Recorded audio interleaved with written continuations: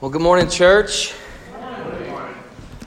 What an awesome time of worship, and I love Gary and Linda, their family, for being here today. We love partnering with you guys, love hearing how God is using that partnership for the gospel in Haiti, and we celebrate in that.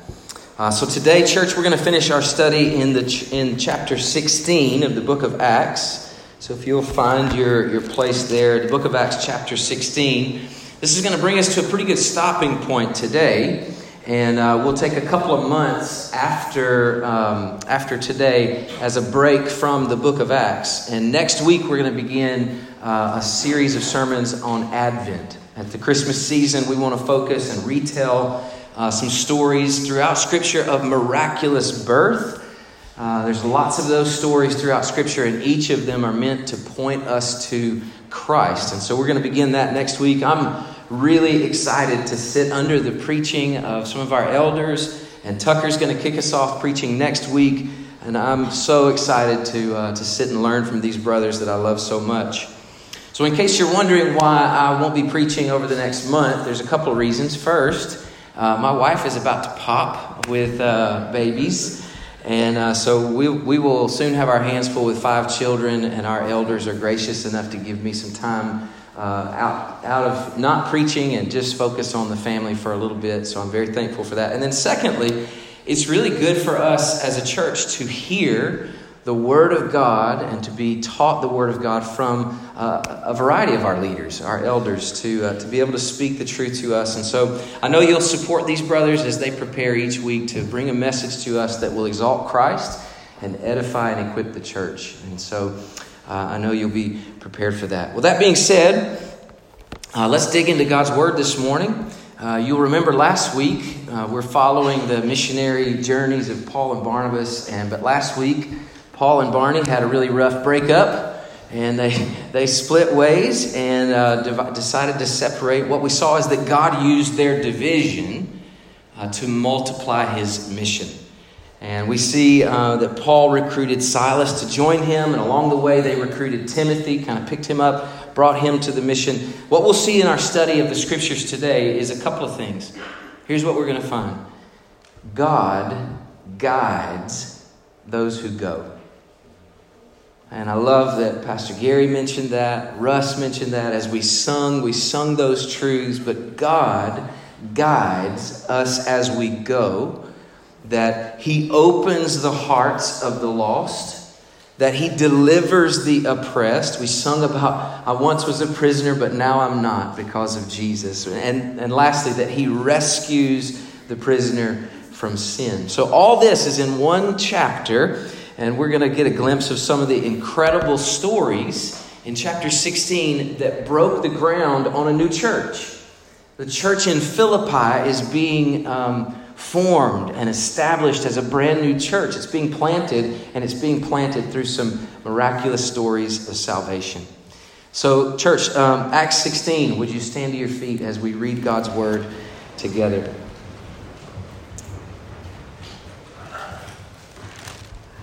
Picking up in verse 6. And they went through the region of Phrygia and Galatia, having been forbidden by the Holy Spirit to speak the word in Asia. And when they had come up to Mysia, they attempted to go into Bithynia, but the Spirit of Jesus did not allow them. So passing by Mysia, they went down to Troas, and a vision appeared to Paul in the night. A man of Macedonia was standing there, urging him and saying, "Come over to Macedonia and help us." And when Paul had seen the vision, immediately we sought to go on into Macedonia, concluding that God had called us to preach the gospel to them. So, setting sail from Troas, we made a direct voyage to Samothrace, and the following day to Neapolis. From there to Philippi, which is a leading city of the district of Macedonia and a Roman colony. We remained in this city for some days. And on the Sabbath day, we went outside the gate to the riverside, where we supposed that there was a place of prayer.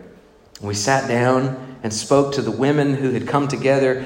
And one who heard us was a woman named Lydia from the city of Thyatira, a seller of purple goods who was a worshiper of God.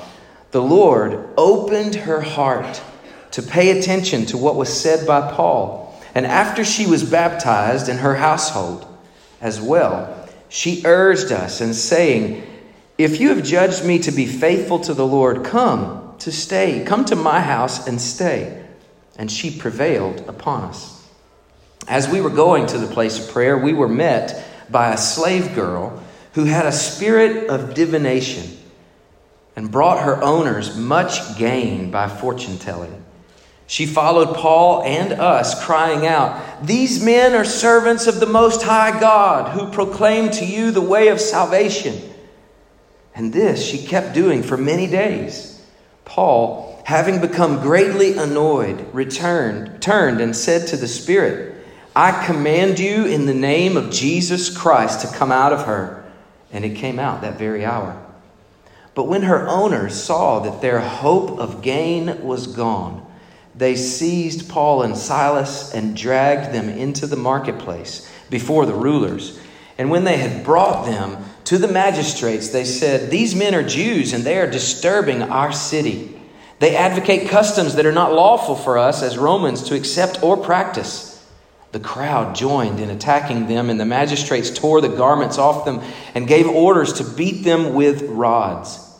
And when they had inflicted many blows upon them, they threw them into prison, ordering the jailer to keep them safely. Having received this order, he put them into the inner prison and fastened their feet in the stocks. About midnight, Paul and Silas were praying and singing hymns to God. That's amazing. And the prisoners were listening to them. And suddenly there was a great earthquake, so that the foundations of the prison were shaken, and immediately all the doors were opened, and everyone's bonds were unfastened. When the jailer woke and saw that the prison doors were open, he drew his sword and was about to kill himself, supposing that the prisoners had escaped. But Paul cried out with a loud voice, "Do not harm yourself, for we are all here." And the jailer called for lights. He rushed in, and trembling with fear, he fell down before Paul and Silas. Then he brought them out, and he said, "Sirs, what must I do to be saved?"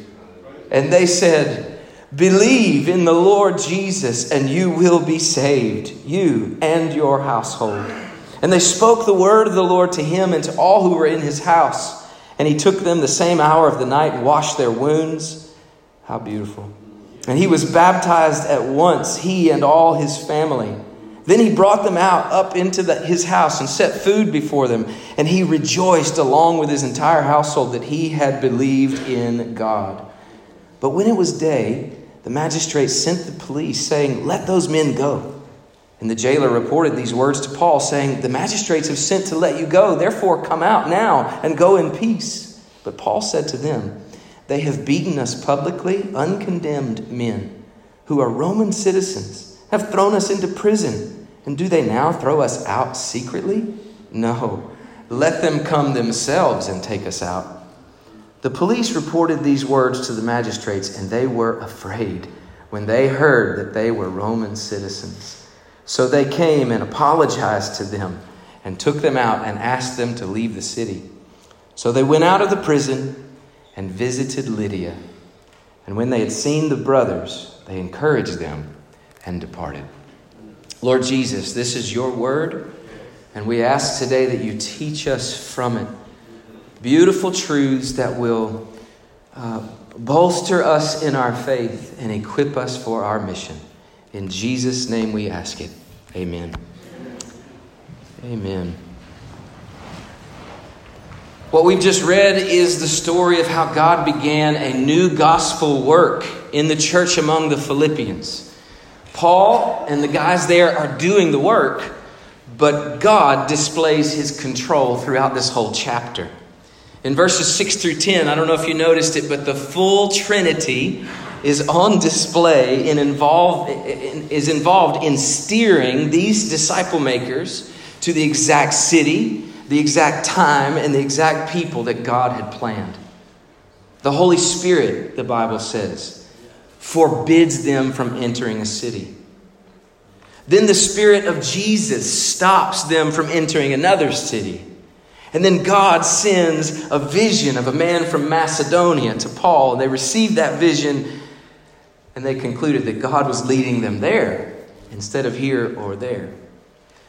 They didn't plan it that way. God did. Our God has a plan. Amen? So I've titled this message today, God has a plan. Do you believe that? I mean, really, when your life seems out of control, do you trust that God is still in control? When things seem so out of place and out of whack and you just can't get a grip on things, do you believe that God has not lost control? Our God has a plan. And as we seek to be a church on His mission, I want us to see some truths in this text that will bolster our faith and will steady our resolve. So the first thing I want us to know is this: God guides as we go. God guides as we go. In Matthew 28, one of the last things Jesus says to His disciples, we call it the Great Commission, but it's really a beautiful promise. He says, all authority has been given to me in heaven and on earth. Therefore, go and make disciples. And then He promises, and as you go, I will be with you always. Sometimes establishing your steps and sometimes establishing your stops. The Bible says in Psalm 37, verse 23, the steps of a man are established by the Lord. God does establish our steps, and sometimes He establishes our stops. God can stop you in your tracks. I'm thankful He has for me on many occasions. I've tried to open doors and He has stopped them. And I'm thankful. Sometimes retrospect is helpful to look back and go, "Ooh, God, you saved me from a big mess. That was going to be a mess. And you brought me back on path, and I'm thankful." Paul wanted to speak the word in Asia. That's a good thing, right? But it wasn't a God thing in this moment and at this time. Then they tried to go to Bithynia to plant a church there, but Jesus would not allow it. This is amazing. I want you to let this sink in, is that sometimes, many times, God is directing your path by stopping you from doing things. Paul made plans. Jesus changed them. Paul tried a second route. Nope. This is how we learn to trust our God. Church, let's surrender our plans to God's plan. And that's a daily journey. Learning to accept His no. Do you believe God has a plan? It's really a funny thing when we make plans and then we think or believe that we have control over the outcome of those plans. Last year, I'm going to kind of tell my age here, but that's all right. Last year, I was at my high school reunion, my 20-year high school reunion. It just sounds old saying that. But I was at my 20-year high school reunion last year and was talking with one of my classmates. And she's this really sweet girl, but she was pregnant. And we were laughing together. And she said, for sure, I've got to be the last one of our graduating class to have a baby. And I looked at her and I was like, yeah, for sure. She has since sent me some messages, laughing at me and at my expense, because now here we are about to have babies, right? So here's the reality. God has a plan even when it's not our plan. People who see my wife and I out and about and or see us on social media, or they find out that we're expecting twins, and I'm nearly 40 years old, and they go, wow. And get this question. So, was this planned? And Lauren and I have learned to say, well, not by us. God has a plan, even when it's not our plan. And he calls us, as we live on mission for him, to surrender and lay down our plans and surrender to his. His are much better. Our God has a plan and he establishes our steps. Walking with God is walking by faith. And what that means is to trust him. The proverb says it this way: lean not on your own understanding, but in all your ways acknowledge him, and he will direct your paths. As you faithfully obey God, he will guide your steps. I love this truth, church. We should rest in this. As we go, God guides. Secondly, Jesus, now hear this, Jesus opens the heart of the lost. You'll notice in verse 14 and 15, the story about Lydia is being told, and Luke is intentional when he emphasizes the activity of God as it relates to salvation. The scripture, Luke writes, and he says, the Lord opened her heart. Church, it is so reassuring that the work of changing hearts is not up to me, and it's not up to you. Jesus does open heart surgery. Jesus does it. Lydia was a worshiper of God, but she didn't have a relationship with Christ. She was religious. She strikes me as a get-it-done kind of person, very driven. She was a successful businesswoman. She's been selling very expensive items. I don't know, purple in this day was a rare color. It was hard to cultivate the dye to make purple items, but she had managed to do it, and she had a successful business. It was the color of royalty. So her items, her products were not cheap. But she came to this prayer meeting down by the water, probably to check a box off of her long to-do list. But Jesus met her there. And through Paul's teaching, Christ radically changed her life. The Lord gave Paul a vision of a man from Macedonia, right? So Paul's probably expecting to encounter some man, a Macedonian man, but his first person to encounter that God is going to open her heart to the gospel is a woman at a prayer meeting. This may have been a surprise for Paul, but it was God's plan. Do you remember when Jesus led his disciples on what they thought was a detour through Samaria? They were headed one way, and he said, well, we need to go through Samaria. In John chapter 4, he travels into Samaria and he stops by a well. He stopped there because he had a meeting. He had planned a meeting. He needed to go through Samaria because there was a woman there that he needed to meet, and she needed to have her heart open to the gospel. And he was there to do it. Had the Lord not opened Lydia's heart, now listen, had Jesus not opened Lydia's heart, she would have rejected Paul's message. She would have continued to embrace the idea that she could check enough boxes and do enough things to make herself right with God. The message of grace that Paul comes to preach, it's good news. But the Bible says to the world it's foolishness. I hope we know that grace speaks of God's goodness, not our own. And so it's a contrary message to what the world believes. The world likes to believe, I can be good enough. I can do good enough. I can. And the gospel says, you cannot. But he did. That's the grace of the gospel. And to receive grace, your heart must be open to receive your own need for grace. Wickedness has to be exposed within you. It requires open heart surgery that only God can do. Salvation is a change of heart. It's a change of loves. Jesus said it this way in John 3. Speaking of himself, he said, light has come into the world, but people loved darkness rather than the light because their works are evil. Salvation is a change of loves, and it requires open heart surgery that only God can do. He must open your heart. Listen to the beautiful promise of God. It's a prophetic promise in Ezekiel chapter 36.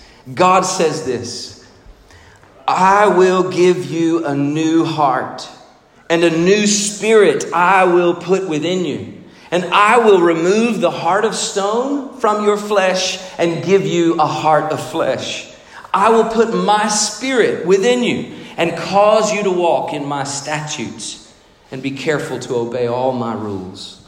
Ezekiel 36. This is a promise of God, and it relates to how he opens the heart for salvation. Life change is only possible through heart change. Lydia she experienced heart change. The Lord had opened her heart, but that inward transformation had outward results. What happened after Lydia was redeemed, after she was born again? What happened? Well, she was baptized. That's publicly identifying with Christ and his people. She was baptized. Then she took the message of Christ, this message of grace, to her household and spoke it to people in her home, many of whom were also baptized. This is now personal passion for this gospel. So public identification, personal passion. And then she opens her home and leverages her resources for the mission. Now it's a priority shift. Now her business is serving to meet the needs of gospel expansion. Her big, beautiful home that used to satisfy her now is serving for the gathering of a new people, the Church of Jesus. We're going to find later in the New Testament that this church begins meeting in her home. She opens her home. God opened her heart. She opened her home. There's no such thing as an unchanged Christian. There is no such thing as an unchanged Christian. When God opens your heart, he changes your life. What's keeping you from giving your heart and life to Jesus? What's stopping you from surrendering to Christ? I want to encourage you with the third truth from this text. Jesus has power over any other master. Jesus has power over any other master. We're introduced to a slave girl who met with these guys. They met her on their way to this prayer meeting, but then she started following them around, and she was making announcements all the time about, these guys are Jews. They're here to tell us about Jesus and salvation. And she's making all these announcements. And what she's saying is true, but Jesus doesn't like it when demons speak truth. He doesn't like it when truth is spoken by one who doesn't receive it themselves. And so Jesus, throughout his life on earth, was known when the demons would see Christ, they would call him, "O Son of David," and he would silence them. Similar story here. Paul and Silas put up with this demonic spirit for quite a while, some days. And then Paul, being greatly annoyed, finally turns to this demonic spirit and in the name of Jesus, cast it out. But I want us to see that this slave girl has two masters. She's spiritually enslaved to a demonic spirit, and she is owned and used by evil men. She's twice enslaved. But this girl, although she's powerless against her masters, one command from Jesus Christ and she is set totally free. Her owners recognize immediately that she is free from an evil spirit, and they will no longer be able to abuse her for their profit. She's no longer useful to them. And here's what we need to learn is that Jesus has power over every other master. He said to us, you can only serve one master. You cannot have two. There's nothing that enslaves you that Jesus cannot set you free of. Do you believe that? Every week, I'm thrilled that we have a gathering here of people who oftentimes feel trapped by addiction or by hurts or habits or whatever it may be, unforgiveness, bitterness. But they feel trapped and enslaved. And every week after week, Stephen, I see Eddie here. Good to see you, brother. These Stephen and Lou and our church, here's what we're speaking to a world of people who feel trapped. Jesus has the power over that master. Amen. Whatever it is that enslaves you or traps you, you can be free of it in Jesus Christ. Yes. In salvation, church, we go from being slaves of sin to sons of God. The Bible says where the Spirit of the Lord is, there is what? Freedom. That's right, liberty. Where the Spirit of the Lord is, there is freedom. These men who held this woman in bondage, as soon as she's set free, they turn their evil against Paul and Silas. And ultimately, Paul and Silas suffer unjustly. But remember, the theme of this passage is God's control over our mission. He guides us as we go. And I want us to see that God's sovereign guidance isn't limited by our suffering, albeit unjustly. God sometimes displays his power by shielding us from suffering. Other times he chooses to be our refuge in suffering. And sometimes he chooses to display his power by being our rescue through suffering. Now, we never know which it's going to be. We just trust his leadership as we walk on in faith with him. We trust that if suffering come our way, that our God is going to be faithful. Yea, though I walk through the valley of the shadow of death, I will fear no evil, for you are with me. Let me encourage you to see suffering in light of God's plan. Paul and Silas are so mindful of God's complete control that they don't panic while they're in prison. No, they pray and they praise God. Wow, I'm blown away by this kind of faith. It's how they fight their battles, right? We sang, this is how I fight my battles. We learned that from the Bible. We learned this is the way we fight against evil. We fight with praise and supplication and prayer to our God. We know who's in control. It's him. I'm blown away by their faith. I'm blown away that they trust in Christ enough to pray and sing praise in the midnight hours of deep, dark suffering.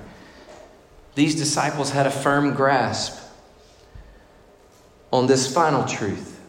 So number 4, Jesus not only has the power over every other master, but Jesus gives true freedom. Now, I want us to think for a minute, because on the surface, it looks like Paul and Silas are the ones who are in prison. But that's not what we see in this text. Paul and Silas were arrested. They were beaten. They were stripped of their clothes. They were thrown into the dungeon of this prison. They were put in stocks. I did some reading this week on what that means, and it is excruciating. They spread their legs really far, clamped them in this wooden stock, and then pulled it by chains upward. These men are hanging upside down. Did you know that? I didn't know that. The only thing resting on the floor is their shoulders and their face, and it's usually in the dungeon resting in some really nasty stuff.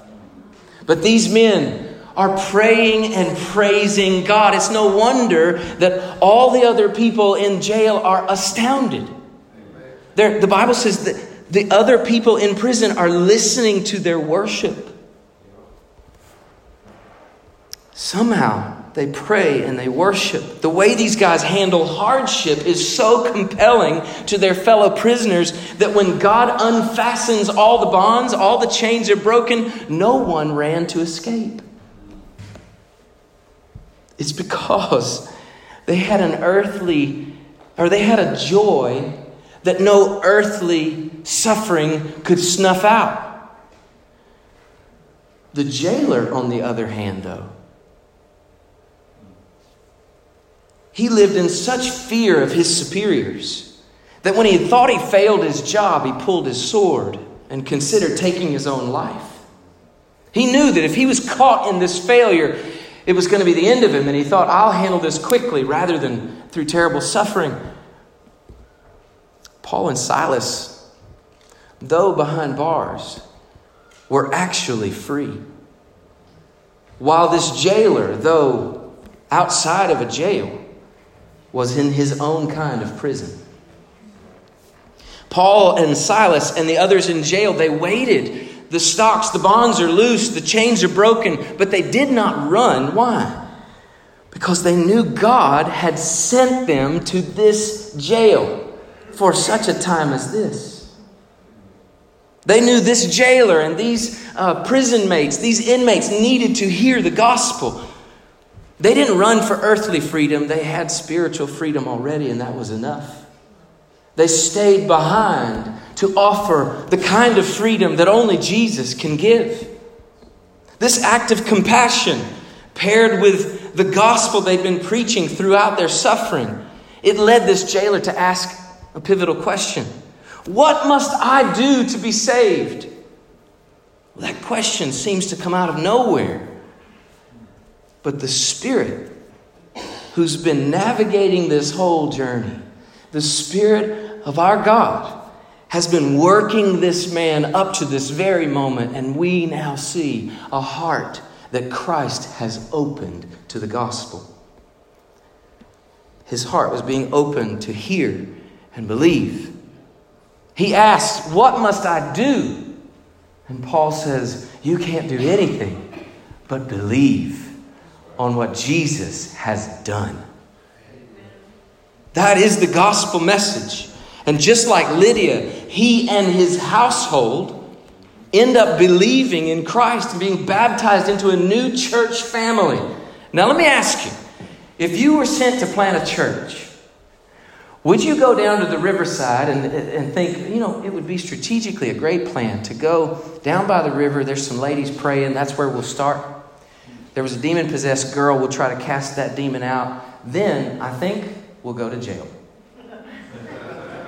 This doesn't strike me as a good earthly plan. But this is where we remember and we recall that God is the one in control. He's guiding us as we go. And even when things don't look right, He's in control. Now listen to this truth. Jesus can set you free. No matter the sin that holds you in bondage, Jesus is greater. In Christ is true freedom. It's the kind of freedom that circumstances don't determine. It's the kind of freedom that even if you're in chains, you're still free. It's the kind of freedom that liberates your heart to be filled with rest and joy, even when the world around you is chaotic and crazy. Salvation is not about what you can do. It's about believing in what Christ has done. Church, there is rest in Christ.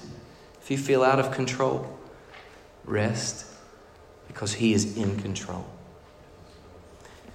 If you are struggling to find joy, there's joy in Christ. I love the beautiful stories of the start of the church in Philippi. And I love to just imagine that as Paul wrote the letter back to the Philippians, I love to imagine that when Paul wrote this letter back, maybe that jailer opens the scroll, the letter, and he says, church, in Lydia's home, find a place. Paul has written us a letter. And the slave girl who was serving coffee and donuts She's like, oh, we got to hear this. All the other prisoner inmates are like, oh, this is going to be good. I remember Paul. This is going to be awesome. And they sit and they gather. This is the church that God has started in Philippi. And I want you to hear it. God rescues all kinds of people.